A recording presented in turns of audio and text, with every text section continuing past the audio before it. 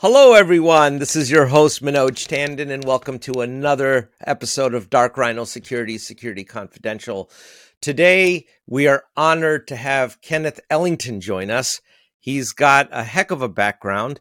Kenneth is a senior cybersecurity consultant at EY, and he specializes in SIM and SOAR, and we'll get into that a little bit later here. He is also the founder and owner of Ellington Cyber Academy, an e-learning platform that teaches and trains people on how to use various SIM and SOAR technologies so that they can transition or upskill themselves in their career, which is a very noble goal. On top of that, Kenneth is also a part-time associate cybersecurity instructor at the University of Houston and a cybersecurity trainer at Blacks in Cybersecurity. Welcome to the show. How are you Thank you. doing today, Kenneth? I'm doing pretty well. It's kind of cold outside for Dallas, but other than that, everything's been pretty good so far. Oh, so you're down south in Dallas. So tell me what cold is. I mean, You guys. So I grew up in Tampa, Florida. So Oh, our winters were man. like, if it ever dropped below 50 degrees, people started freaking out and putting on like winter coats, snow boots. So for the past week, it's been like in the 50s and 40s. So to You me, know, that's cold. that's a nice spring day in our neck of the woods. So, I'm up here in Pittsburgh, and the Northeast, Northeast 50s, man, that's a good day. You can go out in a t-shirt. That's not sweater or hoodie weather. That's cool. But you grew up in Tampa, so I can see how you could see Dallas being a little cold. Makes sense. Yeah, still trying to get used to it. It's a work in progress. When did you get there, by the way? When did you get to Dallas? So I graduated in 2020 from USF, and I moved about 9 months after. So like late winter of 2021. So I've been here for about almost 2 years now. Not like Florida? Seems like a nice place to live. A lot of people would be like, Tampa's a good town. Why? Well, I moved because they gave me a job offer from my old company. They Okay. paid me a good sum of money, so I'm like, I'll move. You know what? That's motivation. I guess that's a good reason. I didn't know if you had done that just because you thought Dallas would be a good place to be. Thanks for sharing. So let's, in fact, we talked just briefly here about you got started in Tampa, but I understand that you were in the deli business at one time, and Yes. now you're in cybersecurity, which is interesting enough in and of itself. But since we are in the holiday season, I can't resist asking you, do you have a sandwich recipe or an idea that you can share with our listeners that they can make themselves over the holidays? That would be great. Well, my favorite sandwich, and this is probably most true for most people that go to Publix in the South, is the chicken tender sub. So what we normally do is Okay. I like to toss mine with like Chipotle gourmets, which is like a spicy Chipotle sauce. Ooh, I sounds add nice. salt and pepper, lettuce, onions, green peppers, and then we toast it with butter on top of it. So as long as you can fry the tenders, and you can probably make the recipe at home. That's pretty cool. That sounds good. Now, when you're making the spicy sauce, are you using jalapenos, habaneros, or how spicy is spicy? I mean, it's not too spicy in my opinion, but I'm used to eating spicy food. So they gave us like we use like the Boar's Head Chipotle gourmets that comes from Okay. Boar's Head. So it's not like overly overbearing. I guess a follow up to that, this is just more of a curiosity from someone who's been in the business, is how important are the ingredients? Like if you buy the ingredients at your local deli versus buying them at your local grocer versus going to a Whole Foods or Trader Joe's or something like that, is there a difference there from Yes, someone there that's is. been? Quality is super important. So one of the reasons why I hate shopping at Walmart, among other things. So it does matter a lot where you go to shop, especially for like actual Whole Foods. So normally I try to stick at like Publix or Whole Foods for my ingredients because they're normally pretty high quality. So if you use like crappy ingredients, you're gonna get like a crappy product. So normally the more you pay, the better it'll taste. Not always, but in most cases. Well, I guess that's advice that could apply to a lot of different things in life, generally speaking, right? If you don't have you don't have quality in, you're going to get garbage out. And that can be an umpteen number of things. You appear to be very interested in educating others. Yes. Where does that passion come from? Is there a story behind that's driving that? So I would say it's a lot of factors. One big influence is probably my father. Um, so my family is from Jamaica originally, so they didn't have much growing up. So for me, like always seeing my dad work hard, but always being happy when he came home was like a big influence on me. So like just giving back towards people, especially people that look like me. For historical reasons, we've been denied those opportunities. So trying to like bridge that gap as much as I can. Also that I think, in my opinion, most teachers are, from my experience, most teachers aren't that good. Because for me, if you think about it, I don't remember like majority of my teachers like throughout high school or middle school, right? They didn't really have that big of an influence on me. That could be for various amount of reasons, but I want to be that one teacher that they'll remember me 20 years down the 20 years like down the line.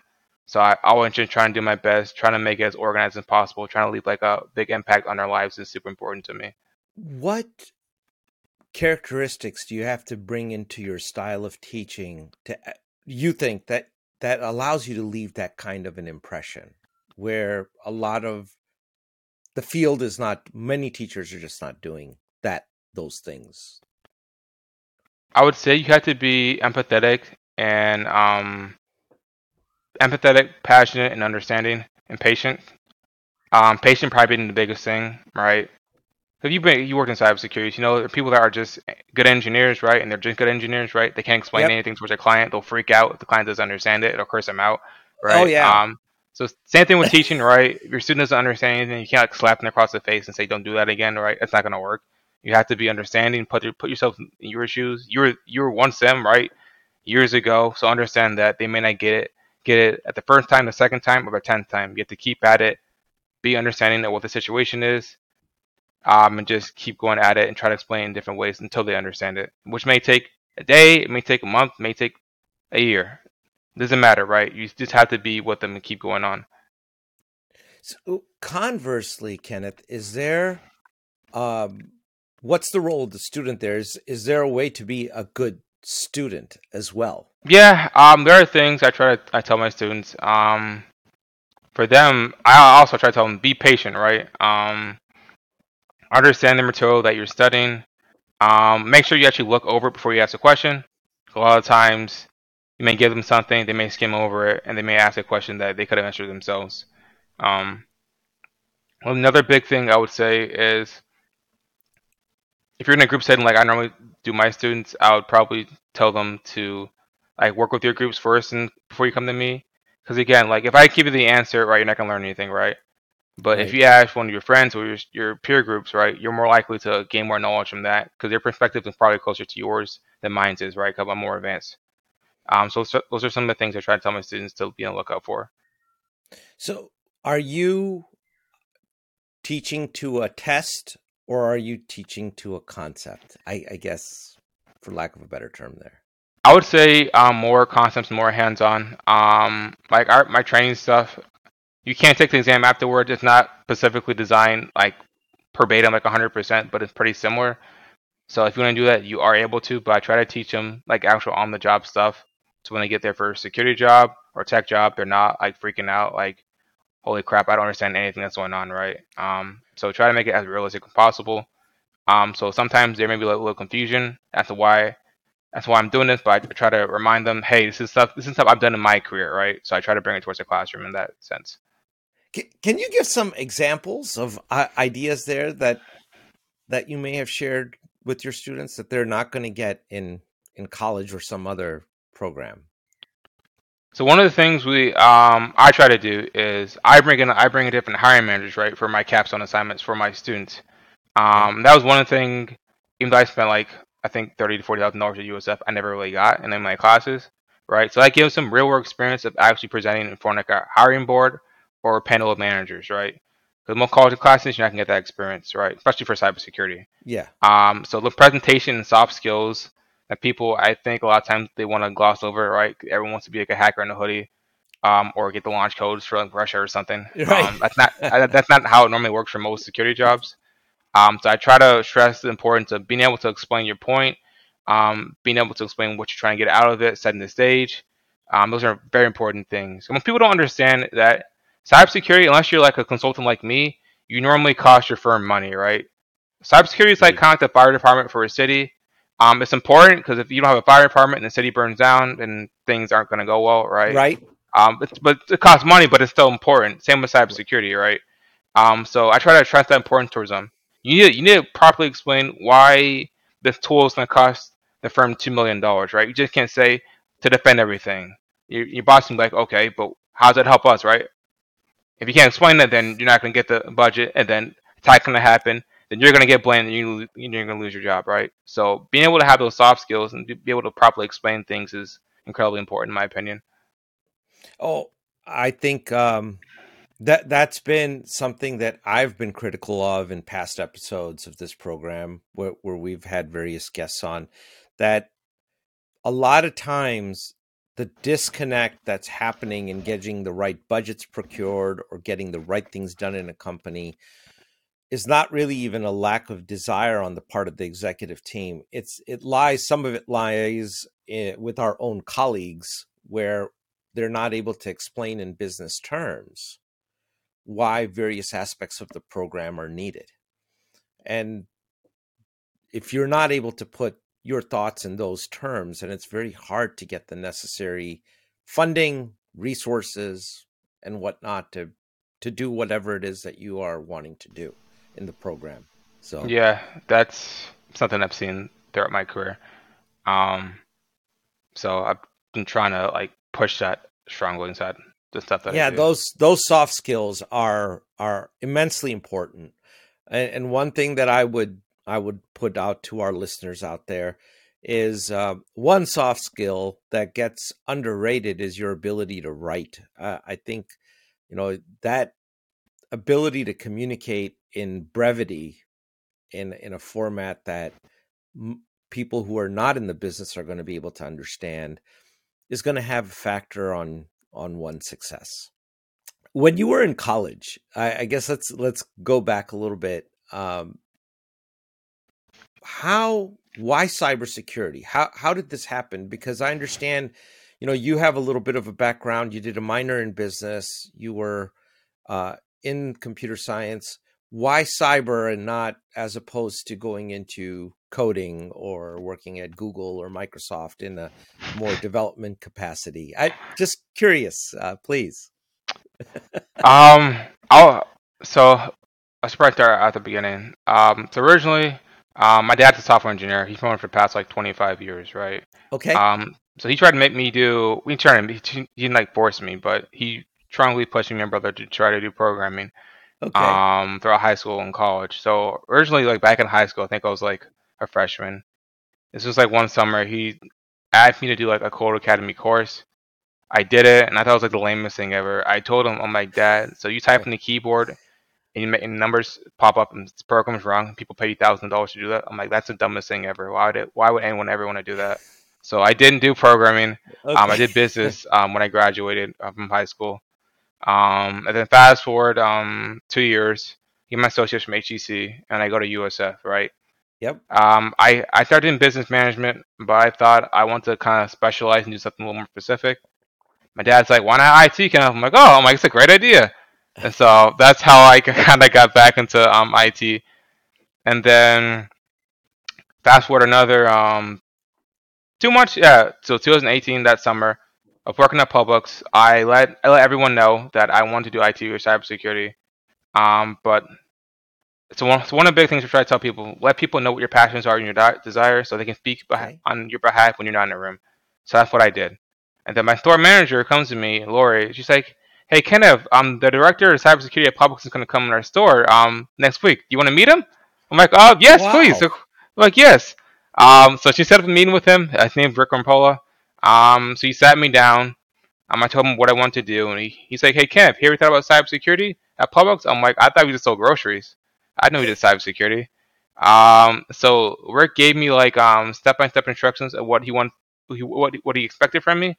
because the internship team got filled up during that summer, but there's gonna be a spot on the team next year. And he told me, he's like, Kenneth, if you can do all these things in the list, I can almost guarantee you a spot on my internship team next year. Um, Fast forward 9 months, I do everything that he told me to do, and I get the job at Publix. So that's kind of how I got into cybersecurity. So there was like a bunch of peaks and valleys throughout the way for that. One of the really big turning points was when I did the ReliaQuest bootcamp at USF. So Okay. that was like the first bootcamp ReliaQuest did. And ReliaQuest is like an MSSP provider. They're based out of Tampa, Florida. So they're official partners with like the Tampa Bay Buccaneers and the Boston Celtics. Okay. So they service like a bunch of Fortune 1000 companies. So that boot camp was like the hardest thing I've ever done before towards that point. Like the first week between like work, school, and the boot camp, I did like 100 hours. So I was in the school library every day till like midnight, even on Sunday when there was nobody there. It was really creepy. It was like that parking lot was empty. It was super, super creepy. So that was one of the biggest things for me because it was hell. I'm not gonna lie, it was insanely hard. So I still have like lifelong friends like to this day because of that boot camp. Um, so I did the boot camp, right? And once you finish the boot camp, they do an interview with you, right? So I did Yep. like I think it was like 5 rounds of interviews for internship, which I thought was super hard. Um, and then like they told me to think like the day after Thanksgiving that I didn't get the position, Oh. and I was super pissed. I'm not Oh gonna front. man. I was super super After upset. 5 rounds of interviews. Yeah, it was. I was very upset because for me, like it was that they were taking away something that I know I've earned. Right? I could do the job. I was smart enough. I was passionate enough. And I felt were withholding something that I know I earned and that I bust my ass for. So it ate at me for like months because all my other friends got it in and they're making like double what I'm making. They're talking about all the cybersecurity topics. They got these nice posts. I'm like, damn it! I'm like, this should have been me. So it ate at me for months because I didn't get that position. But for me, it's like, if you did everything you could do. You trust in God. You know you can get in the right place. So I just kept on working and working. And then Publix called me like 5 months after that, and I got the job at Publix. And Wow. so that's kind of how I got inside cybersecurity. That's a very good story, and there's a couple underlying themes there, Kenneth. One of perseverance, right? You weren't one to give up in that entire journey. The other theme there is that you're very proactive. You saw an opportunity and you took advantage of it. You wanted to be a part of something, and you let other people know. Uh, those, I think, are general life lessons that could apply to anyone that's trying to do a career in anything, right? That's a good model to follow. And you manufactured your own luck in the sense. So hats off to you, man. Thank you. Yeah, just putting yourself out there is like the biggest thing, honestly. First, you're gonna probably feel stupid or feel awkward, and that was a lot. That was a lot of reasons why I didn't do a lot of things when I was younger, because I was afraid of what people were gonna think about me. When people don't really, I guess I don't know if it's good or bad. When people don't really care about you, right? They're more focused on themselves. So once I figured that out, it's kind of like, worst that happens that I fail, and the best thing that happens to me is that I succeed, and I'm here right now. So I think I've done pretty well. Yeah, no, that's great. So let's talk about another. We know how you got into cyber now, but why be an analyst and not a threat hunter? That seems to be everyone. A lot of people, and I shouldn't say everyone, but a lot of people want to be ethical hackers or threat hunters when they first think about cybersecurity. Shed some light on this. So I actually did some threat hunting when I was back at Publix as an intern. Okay. So I did one of my things was like the BizJobs admin tool for Windows. So I Okay. worked with like our penetration testing team to try to build some detection rules for that. That was super cool. It was like incredibly hard, but it was a lot of fun. I would probably say that normally those require like more advanced skills, so it's very hard to get like straight out of college those jobs. It's definitely possible. It's doable, right? But if you don't get that position, you're not stupid, right? You're still a good cybersecurity person. You just may need to take another position. And because everyone wants to do the positions, right? Because that's what's glamorized like in society, right? The bar to entry is super high. So taking on a role like either a blue team analyst or a GRC analyst or something like that, your entry level will probably be a little bit lower and maybe easier to get your foot in the door, which is all you really want, right? Once you're inside the door, you can easily pivot to wherever you want to do. So that's one piece of I should try to get my students as well. And that is a critical piece of advice. You have to land somewhere and then look at pivoting. If you're aiming for something and you just don't get it right away, shouldn't be discouraged. Find a path, carve your own path to it, and you're exactly right. That's a lesson that's really not taught a lot of times, but it's a very valuable one. Right now, you've become an expert in SIEM and SOAR platforms. You know them inside out. So one thing that I'd like you to enlighten us about is a SIEM versus a log management system. Are they the same things? No, they're not. So specifically, a SIEM is a security information event management system, right? That is meant for security events only. If you try to use a SIEM as a log management platform, you're going to have a lot of issues. So like Splunk Enterprise is a log management platform, data aggregation log management platform, like data to everything. Then Splunk has Splunk Enterprise Security. That is a SIEM platform. That is specifically made for security events, right? There's like correlation rules, the detection rules you can build up specifically for that. Now, again, oh, I'm sorry. Go ahead. I was just gonna say like one you can use for like BI, observability, DevOps. That's fine, right? And then a SIEM is specifically cybersecurity tools. So think of QRadar, think of Splunk Enterprise Security. Those are SIEM tools, right? And then Elastic as well. They think they have a SIEM component. So there's a couple notes from it. But Elastic can also be an analytics engine. Tableau. Is there a reason why we couldn't use Tableau to accomplish some of these things? So I would say that's like one example I use is like if you're trying to use your Honda Civic to like tow like a tractor trailer. I guess technically you can do it. It's not probably going to be the best or most comfortable ride, but I guess technically it can get the job done. But I wouldn't advise it, right? So you can use Tableau to do that.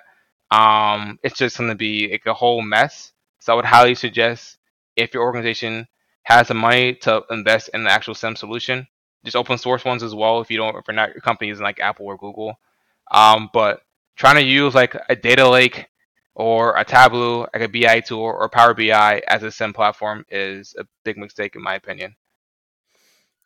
Well, it's been tried multiple times, and I'm sure it'll be tried again, unless someone listens. But you're absolutely right. They are two different animals altogether. Now, do you have to have a log management platform to have a real good SIEM operation going in the SOC? So it depends on what platform you use. If you want to have like, for example, like Splunk Enterprise Security, you have to have Splunk Enterprise because Splunk Enterprise Security sits on top of Splunk Enterprise, right? It's like a premium app. Yeah. So that's one thing. I think like QRadar, you have to have some QRadar. I think you can get straight out of the box, if I'm correct. And Elastic, I think Elastic's like the same thing. I think you have to have like the base Elastic, Kibana, SAC, before you can get like the security tools integrated inside of it. So normally, I would say probably, because you normally want to get like a baseline of your environment before you try to like take the security tool for that next level. One of the things I've always seen, I've tried to tell my different clients is that you need a baseline of what you're doing, right? Because if you don't know where you're at, how can you know where you're gonna go? And so they try to like ingest everything like under the sun, and then like, well, why isn't it working? And I'm like, you're ingesting terabytes of data, right? Your system's designed for that. But you know what? The vendors are telling them to ingest everything. I can't tell you the number of sales reps out there that are saying, we'll take in all your logs. I wonder why. I mean, if they're not like incentivized to get more money with the more you ingest, right? Of course not. That wouldn't be the case. No. Would that be? I don't know.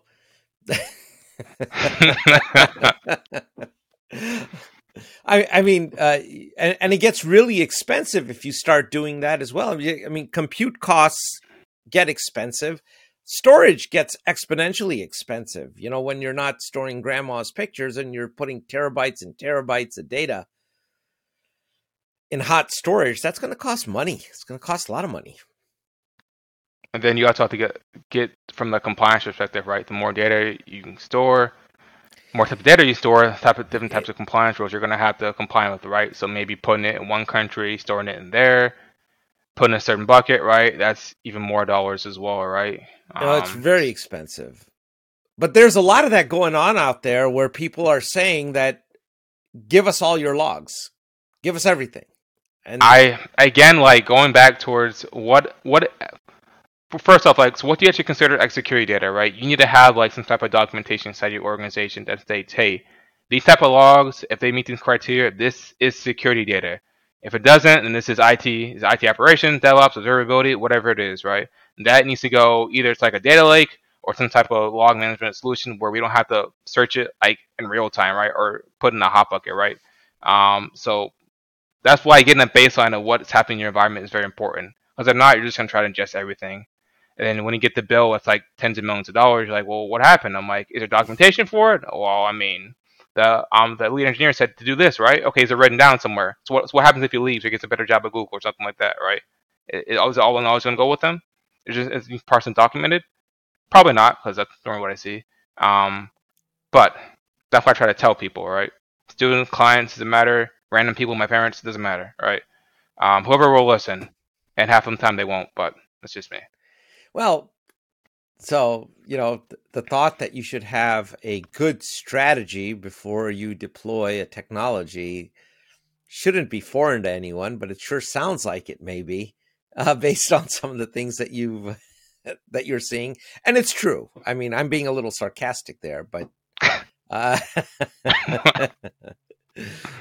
it is. It just is. What's the role of SOAR? Enlighten our listeners on that. Where does SOAR fit into the SIEM picture? So SOAR normally will sit on top of like a SIEM platform. So think of like a Splunk Enterprise Security, the SIEM, and then you have Splunk Phantom, or now they call it Splunk SOAR because security people are very uncreative people.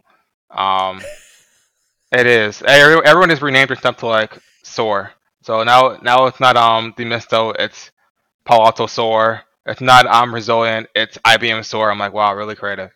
But anyways, like a SOAR platform is designed for like more of the response process, like incident response process, right? And SOAR, for those of you who don't know, stands for Security Orchestration Automation Response. So normally you will have an event, an alert, and then an incident. An event is something that happens, right? A log gets generated. Yep. It could be good. It could be good. It could be bad. You don't know. It's just an event. An alert is something that potentially may be something bad, right? More work needs to be done to look at it. An incident is, something is actually going wrong. Something is actually bad. Once that rises towards like an incident, right? Then you should have like a SOAR platform, right? That it gets sent to. And the SOAR platform can like automate that response, right? They'll have workflow actions. You'll have playbooks that you can run to try to automate that response. And you can have like human eyes put in on different processes depending on what it is, right? You can customize it as much as you want, or you can keep it generic, just like things straight out of the box or things that are common throughout all industries. So if you want the analyst to take a look at it at the last step before it gets solved, then you can do that, right? Or you can just have it completely automized. It's up to you, right? So think of it as Splunk Enterprise. That's that event. Something gets triggered, then it goes to Splunk Enterprise Security. That's an alert. And something gets triggered again as an incident, then it gets fired to Splunk Phantom in this case, right? And that turns into an incident. And then your incident response team will take a look at it through the SOAR platform. Where do you see AI evolving in this SIEM-SOAR junction? So I think AI can take a lot of the repetitive tasks, which I think is good, right? Because human beings, you make them do something over and over again that's really repetitive and boring, they're going to make mistakes, right? Just how humans are. Well, you know what? There's been several it's interesting you bring that up. There's actually been several studies done. There is a real thing as fatigue in the SOC. Analyst fatigue is real. And it's for all the reasons you just mentioned, right? In fact, do you advise your clients how do you deal with that? Because you're right. If it's repetitive, it's going to be boring at some point. You're going to make a mistake. Yeah. So at my old firm, they put me on a SOAR platform. That was my first time ever touching it, really. Because when everyone was at public, SOAR wasn't a real thing, really. It was kind of like this product set of tools. But like back in 2019, 2020, it actually came like an official thing, really. Um, so like 2020, when I first started touching SOAR tools back at DTCC, I had no idea what the hell I was doing. But like, can I go figure this out? That's where I met IBM. God have mercy on me. Um, so that was an interesting process. I was told we were trying to like automate some processes. Something that was supposed to take like a couple hours took like 5 months to get figured out. So that was that. Um, but with like automating things and sort, we're using AI. Trying to take the repetitive tasks is super important. I always think there's still going to be like the human element, right? Because AI is built by flawed people like us, right? So the algorithms aren't always perfect. So there's always going to be like some type of You vulnerability don't inside of it. say, really. Magic, right? What people think, it's the same thing with like crypto, blockchain, the cloud. Everyone thinks it's like Thanos. He has his infinity gauntlet. He snaps his fingers and everything gets fixed. That's not how it works, right? There's always gonna be vulnerabilities because it's a human tool that humans have made. Um, Oh man, I love that. so yeah, so there's always gonna be the human element, no matter what, in my opinion. A Yeah. lot of like the boring stuff that people shouldn't be doing in the first place will probably be removed, right? So a lot of like the spam monitoring, which is what something I did back at Publix. Which even though that was my first like security thing, so I thought it was like the most amazing thing ever, right? But I can see how like a senior analyst will get bored with that. He misses a couple emails towards the executive, then the executive gets fished, then it's all over the news, right? Then everyone's sad, everyone gets fired, or both. Yeah. So like automating out that and fixing those processes, I think AI will help a lot with that. Well, you know, there's some companies out there that are offering a managed service that is not, and their names, I'm not going to mention them, but they're names that you know for sure, Kenneth. The big organizations where they're saying, if at a much cheaper cost, we'll offer you a sim with an AI analyst on top, so no human's going to look at it, right? And now the perception, and I've seen it, is that, well, we really don't need the human. The technology is just all, you were writing correlation rules and it's already doing that algorithmically, and then you have pattern recognition going on with AI. And we have it connected to playbooks and SOAR. The entire chain can be automated, and it's cheaper. So we think that's 100% secure. I mean, like it depends what your environment is, like how large is the organization, right? If you're like again like Google or Apple or Amazon, right? You're gonna have to have some type of human element inside of it, right? Because like automating all of that, all of your logs, all of the endpoints, like $1 trillion company, I don't think that's like really realistic, right? Because the load that's gonna be in a system for that, whatever tool that is, I don't think Yep. that's realistic in any case, shape, or fashion. And then for those again, like they automate like the very basic stuff. So like a lot of all the new advanced stuff that hasn't been found yet in anybody's environment, that tool is not going to recognize that, right? So it's going to go under the radar. And then when since there's no humans there, no one's going to notice inside the environment, right? And it's just going to keep Oh running and yeah. running. That's why they're called 0 days, unknown unknowns. And then 9 months later, when you're wondering, hey, what's wrong with our systems? They're not working properly. It's Black Friday. We're losing millions of dollars. What's going on? Oh wait, I can't ask anybody because everyone's just a robot. You know, I'm glad that you're offering some common sense commentary on that. Because again, you know, we try. Yes, we're being a little sarcastic here, but at the same time, there's a seriousness to it that people just buyer beware. You know, understand. Always investigate something before committing to it, and understand, if not in depth, at least at the fundamental level, what you're buying and what some of the consequences of that can potentially be. And it might work for your environment. I mean, I'm not going to be one to argue that, but one should be cognizant. You know, you touched a little bit about open source, not because Splunk, very expensive. QRadar can be very expensive. And it sounds like you probably didn't have such a good experience with it. But what about open source? Is it legit for the application? So the way I like to look at it, nothing's ever free. There's always some type of cost associated with it, either upfront or later. Um, like with anything in life. So with open source, the upfront cost is normally a lot cheaper, right? Because one of the big things you pay with a lot of these vendors is the actual help, right? The support. So when you have open source, like open source Ubuntu, right? You Yep. manage all of that, right? And something doesn't go wrong, it's very expensive to get help from them, right? Yes. So it may be significantly cheaper upfront, but when something goes wrong, and something will always go wrong, this is IT, this is tech, that's just how it's been. You're gonna have to pay a lot of money to get it fixed, right? So you need to figure out as an organization, are we willing to hire our own basically support staff, like I have a super large one, or do we want to pay Splunk, Elastic, whoever the upfront cost to manage that, right? So it's just a give and take in what your preference is as an organization. What are some common mistakes that people are making when they implement SIMs that you have seen over and over again that can be They avoided? buy it and they don't know what they bought, or understand what they Oh, bought, or they already have another tool that does the same exact thing. So they buy a Lamborghini and like, oh wait a second, I had another Ferrari inside the garage. I didn't realize that. Ah, who cares? We got money. it amazes me that no one scrutinizes that or no one checked it, and that can actually take place.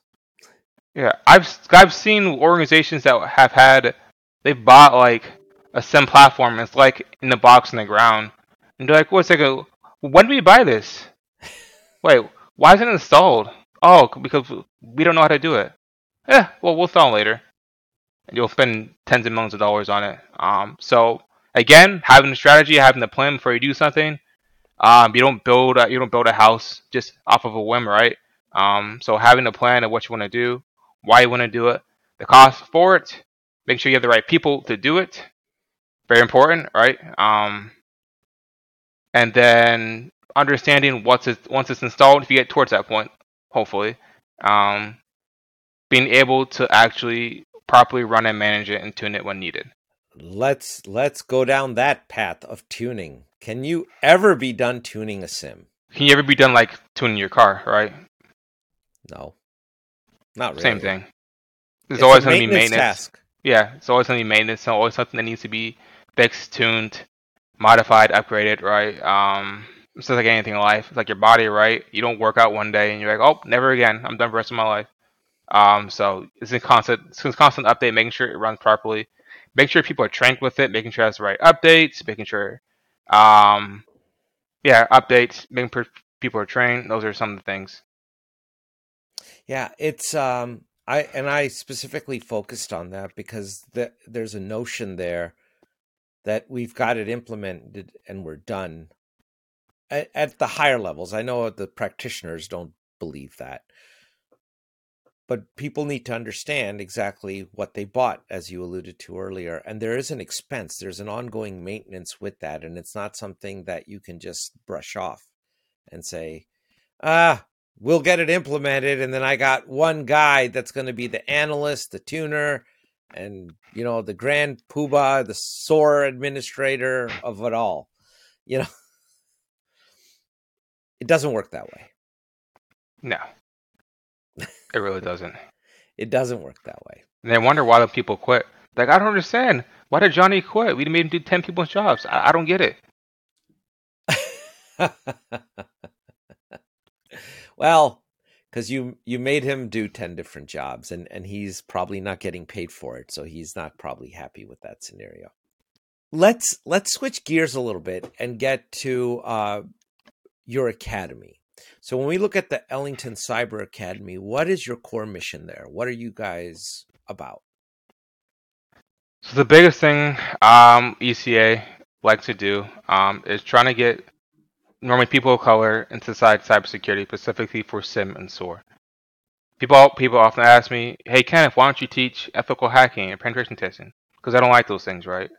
I don't want to do a job for 1 week and write a dissertation on it, right? That doesn't interest me. So that's why I don't teach ethical hacking or penetration testing, because I don't like it myself, right? I don't want to teach you something that I'm not passionate about, because you're gonna be able to tell from that. So Sim and SOAR is the two specific things that our academy focuses on. Um, one of the reasons is I personally have not seen a lot of people that look like me in this field, so I'm trying to bridge that gap, right?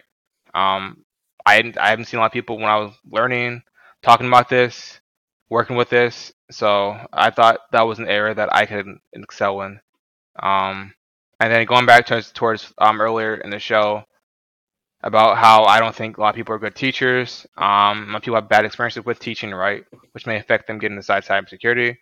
And so we try to do something that's simple, or it's the complicated simple, right? Just having good material, being honest, being empathetic with students, being there if they need us, just those simple things.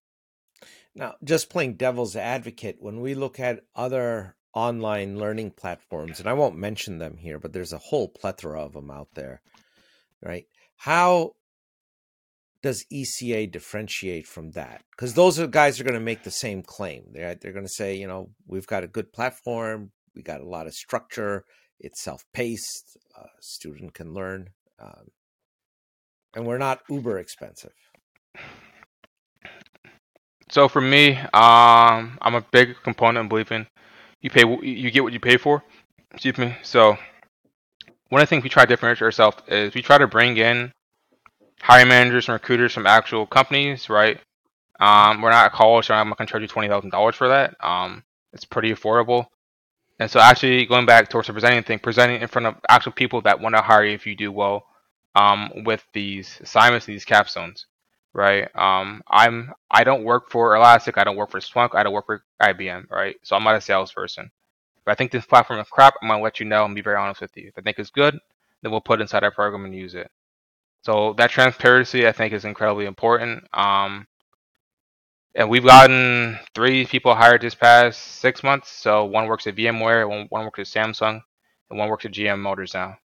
Oh, wow, So just fantastic. thank you.